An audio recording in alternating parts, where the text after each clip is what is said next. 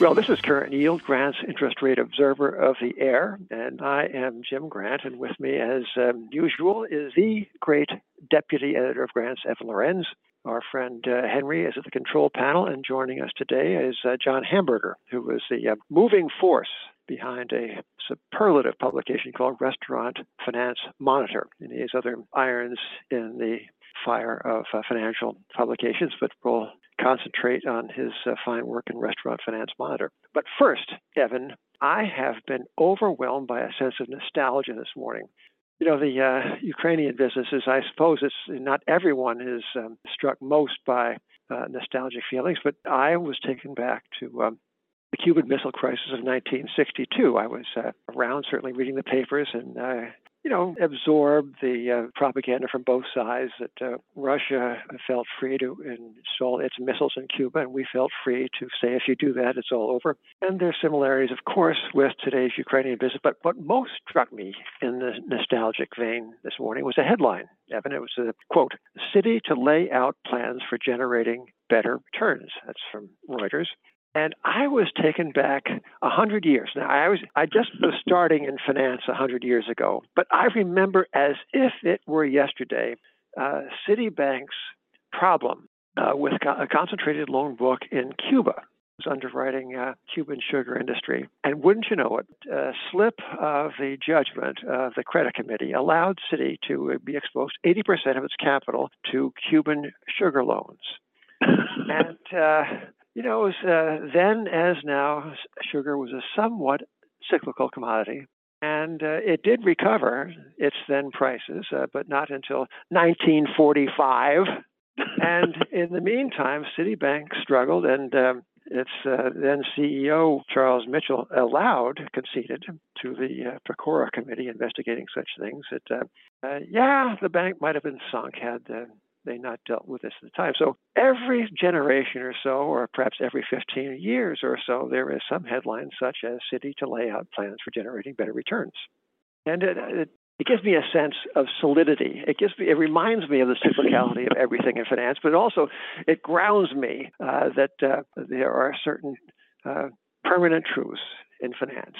And one of them is that Citibank is going to do better the next cycle. It reminds me of a little bit of a classic joke in emerging markets, which is Brazil is the country of the future and always will be. That's true as well. Hey, John Hamburger, welcome. Thanks, Jim. Hi, Evan.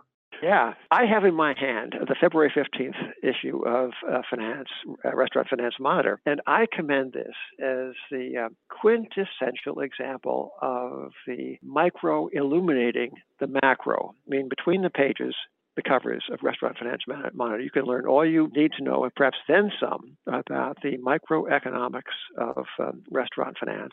But there are also innumerable micro insights that spill over into the macro, and you get a sense of what we are pleased to call the economy, which is one of the concepts that is subject to grave distortion and elastic definition. One of the things that struck me, and Evan, I know you have your own impressions, but John Hamburger, when you write about Starbucks and its labor difficulties now, the attempts of some on the part of some Starbucks employees to unionize, you write as follows.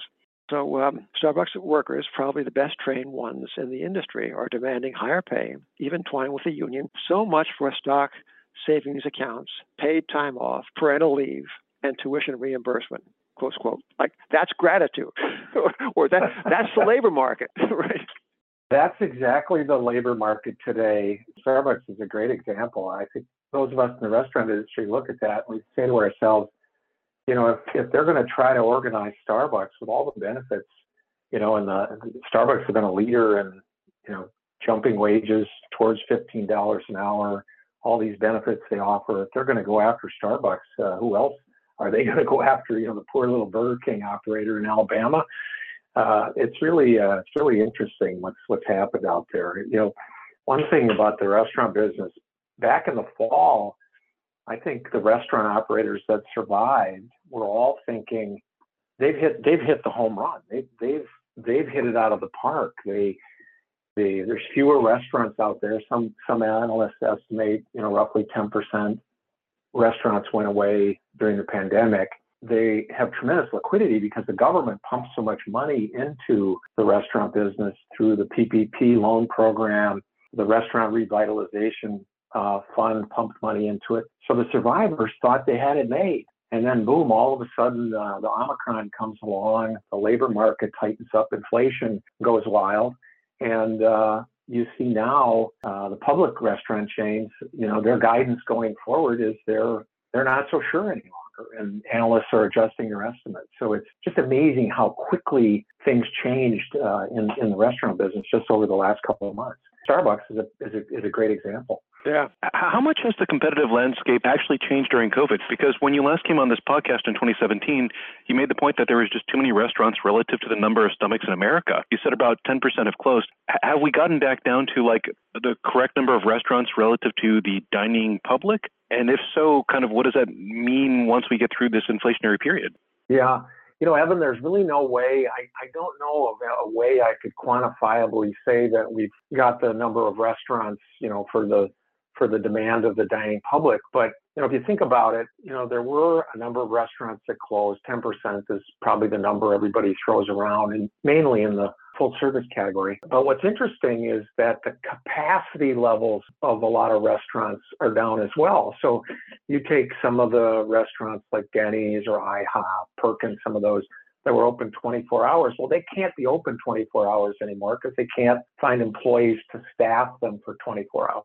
And so the restaurant chains that have had decent labor supply, been able to attract workers, have really done, fairly well during the pandemic, and really did well up until about January. It is a better time from a restaurant per capita standpoint for restaurants today. I don't think that's the issue. If you read what Wall Street talks about, there's plenty of demand. It's just what's happening on the cost side and the labor supply side that's really been difficult for these guys. I see a stunning fact in the final page of the current issue Restaurant Finance Monitor, and that is since the pandemic struck, there are now 1 million fewer jobs and wages are 20% higher. That's kind of it in a nutshell. But, apropos of capacity, something else I see in this fine publication is a quote from the CFO of Chipotle, this fellow. You can't blame somebody for speaking in incomplete sentences under the press of a live audience on a conference call. They speak in code, but still, you quote here the CFO of Chipotle kind of tossing a word salad about how they are now going into smaller communities, fewer than 40,000 residents, and you string a bunch of, now paraphrasing the quote, you string a bunch of small towns together where there's one that's 50 miles away and another that's 50 miles away, and you stream those along in a field so that leader, and Restaurant Finance Monitor concludes by saying, sounds to us as if Chipotle is running out of good sites to build locations. So that's usually the case when you start justifying going into towns of 40,000 or less and stretching them 50 miles apart, so one supervisor can visit each of the stores. I think the market has caught on there, though. I was looking at this morning before the call. Chipotle is down about 22% from its 52-week high, and year to date, Chipotle is down about 16.7%. And I think that maybe some people have caught on to that, besides the Monitor. Going on to what Jim was pointing out at the beginning, which is that restaurants are kind of like the economy writ small.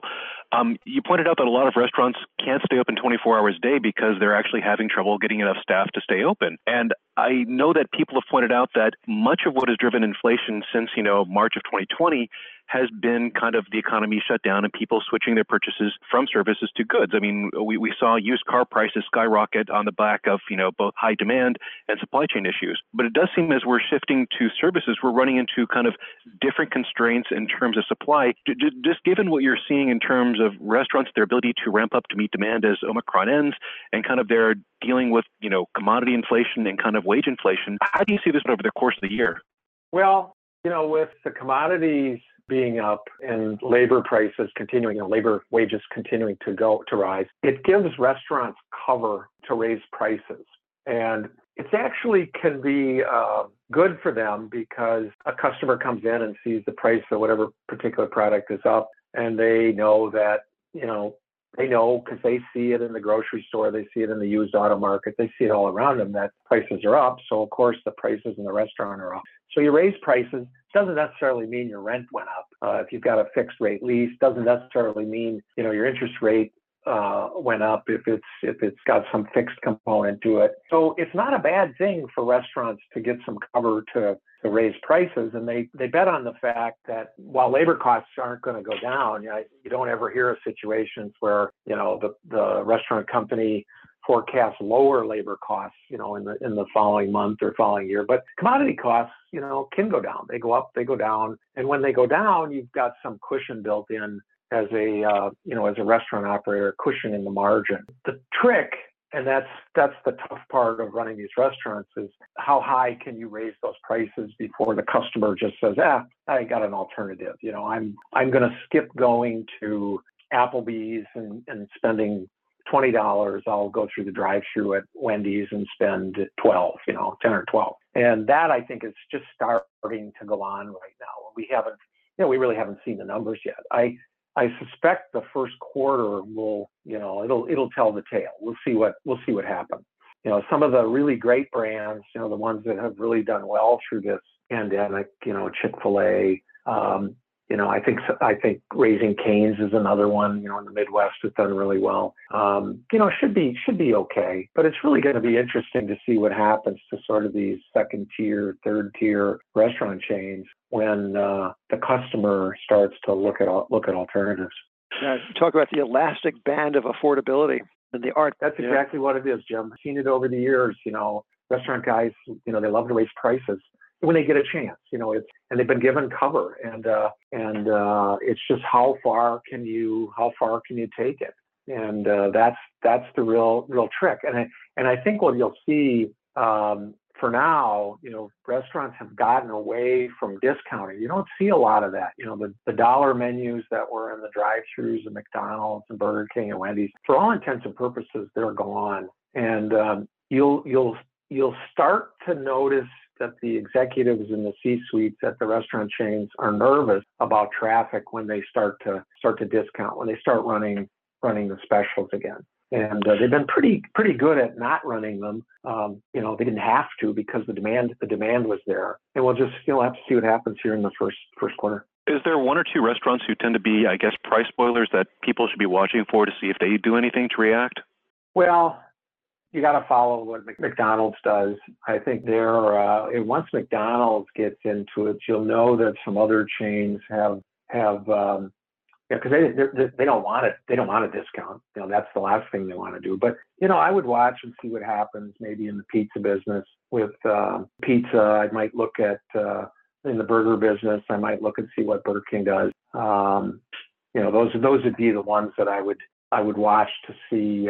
Pizza Hut all of a sudden starts coming out with some great 2-for-1 pizza deal and drags Domino's and Papa John's into it. There's always somebody who starts the little skirmish, and I'd look at maybe Pizza Hut or Burger King. Do you see a rotation in terms of the winners in the restaurant space? And just Jim and I checked the Bloomberg before this call started, and I believe Wendy's and McDonald's are trading at or near their all-time highs, whereas you've already pointed out Chipotle's had a decent correction, and Domino's Pizza, which has probably been the restaurant the furthest ahead in terms of its digital strategy, is also kind of down hard from its all-time high late last year. As you see people increasingly trade down from inflation, or if you see the rise of price wars, do you see a difference in the beneficiaries rising, or the people who benefited the most in the last 2 years perhaps not benefiting as much going forward?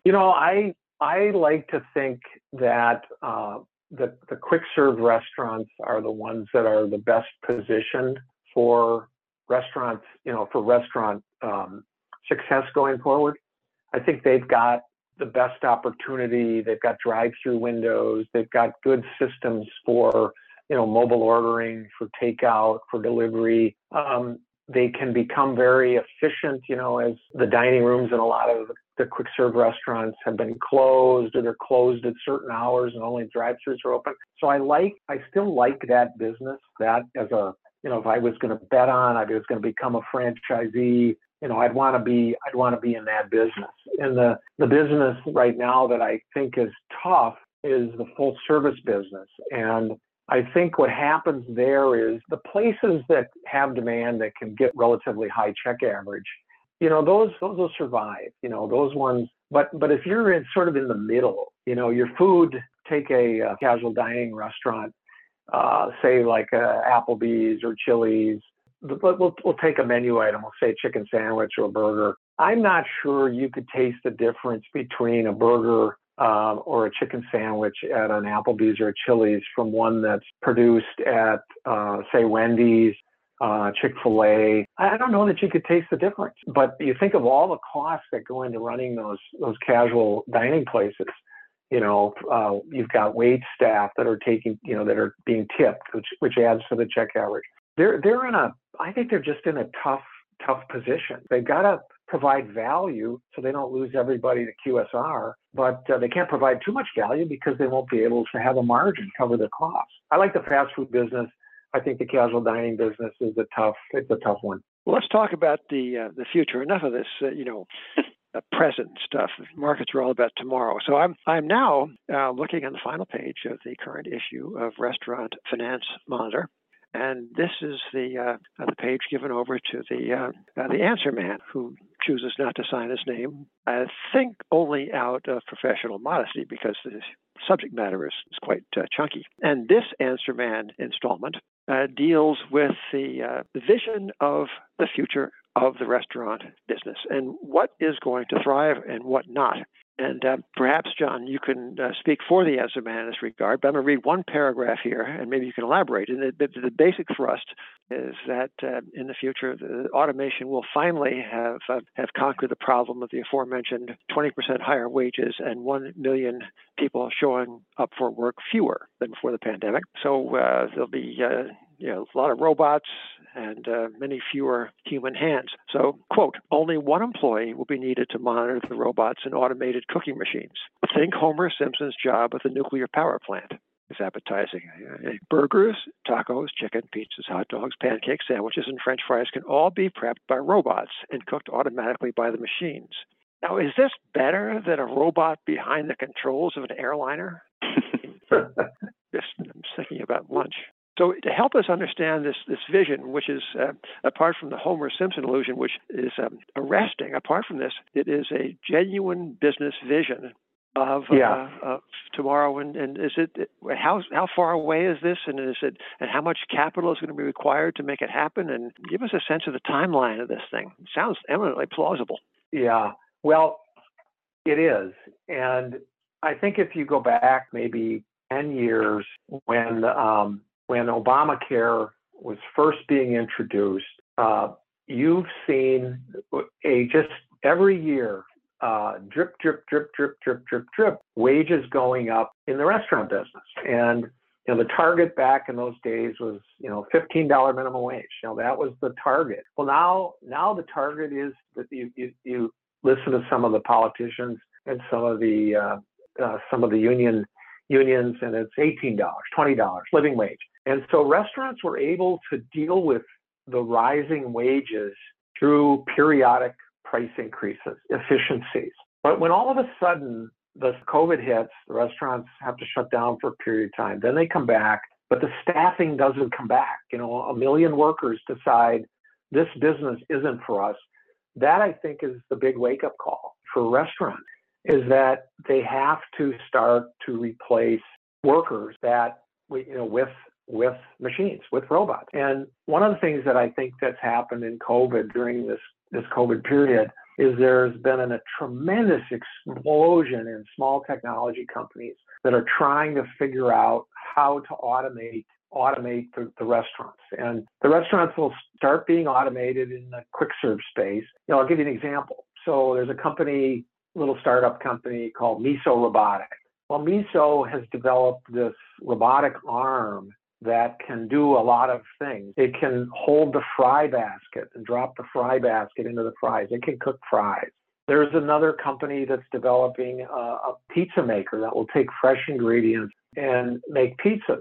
And that's where seeing a lot of money flowing. White Castle, you're familiar with the White Castle chain, is going to test this robotic arm in about 100 of their locations. So you're seeing little tests all over what kind of money is it going to take? I think it's going to take a tremendous amount of money. And the big chains, the problem is the big chains, they have a certain amount of lip service on it, but they're not yet entirely focused because remember now, a lot of the restaurants have been franchised to franchisees. And so these franchisors, they're focused on collecting royalties. And it's going to be these company-owned operations that are going to have to fund this. And I think franchisees ultimately demand that their franchisors put dollars into this. And I think a lot of the suppliers are going to have to help fund this as well because, their livelihoods, their businesses are impacted as well. It's really interesting, Jim, to see all the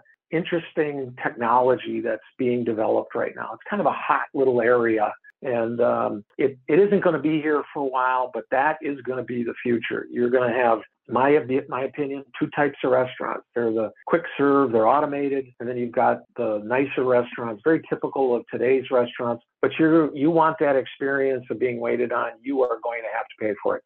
John, you touched on something that I did want to follow up with you. When you spoke at our conference in 2018, you made the point that Wall Street had become very enamored with the asset-light franchisor model and ascribed pretty fancy multiples to companies like, McDonald's, Restaurant Brands International that had franchised a large portion of their, restaurant base. But at the same time, the franchisees who actually operate the restaurants and bear the operating costs were getting the short end of the stick. And just to quote what you told our listeners, you can't have one side of the franchise contract getting fabulously rich while the other side face these headwinds alone. The concept of a moat around a franchisor is a myth. That somehow a brand can separate itself from the unit level economics of its franchisees is not grounded in reality. And now you said that as they invest going forward, you think franchisors are going to have to pay a lot more in order to stay competitive. Has the balance of power shifted between franchisees and franchisors as a result of the virus? Or do you see this just changing as a result of technology going forward? No, I don't think the balance. I don't think the balance of power has shifted at all. I think franchisors have had higher valuations. Since I said that back in 2018, I think the valuations are still higher than franchisees. Franchisee valuations came up over the last 2 years because of all the money, the PPP money, the people chasing deals. So they popped a little bit. But the franchisors still have all the power. They're the ones that control the marketing. They're the ones that control the R&D. So they're the ones that are really going to have to step up and help develop this. I think there's a lot of them looking at it, and they put teams together to do it. But I was going to use in the newsletter the Marshall Plan, where restaurants are going to have to get together and fund this. And I didn't use it. I thought it might not be appropriate. But that's really what it is. It's going to take a lot of money to do this. But I envision in the future, you're going to have highly technological kitchens that are going to be run by people that, run all types of manufacturing type machines. You're not going to need people to put the pickle and squirt the ketchup onto the burger. It can all be done. It can all be done automatically. And I think it can be bagged automatically and it can be delivered automatically. And it's going to be a while, but as long as there's this, if costs continue to rise, they're going to have to do something. Well, it's not the first time that Homer Simpson has showed American culture the way forward. Yeah, I haven't heard back from any of the restaurant people about that example that I gave, but you can picture it. Yeah, I like also in this discussion about the speculation in the future that the robots are going to clean up the parking lot and also perhaps drive the late shift home. This brings in Homer Simpson and Elon Musk, which is a couple made in heaven. Evan, what do you think? Well, it's definitely made somewhere. I'm not entirely sure heaven would be the right place. Well, John Hamburger, this has been a most excellent installation, I must say, of Current Yield, and I thank you for being with us. So, Evan, I thank you. You have no choice but to be Henry. It's like your job, right? But John Hamburger did not have to be here, yet he chose to be here. So, John, thank you. And on behalf of Current Yield and Grant's Interest Rate Observer, ladies and gentlemen, thank you for being with us, and we'll talk again soon.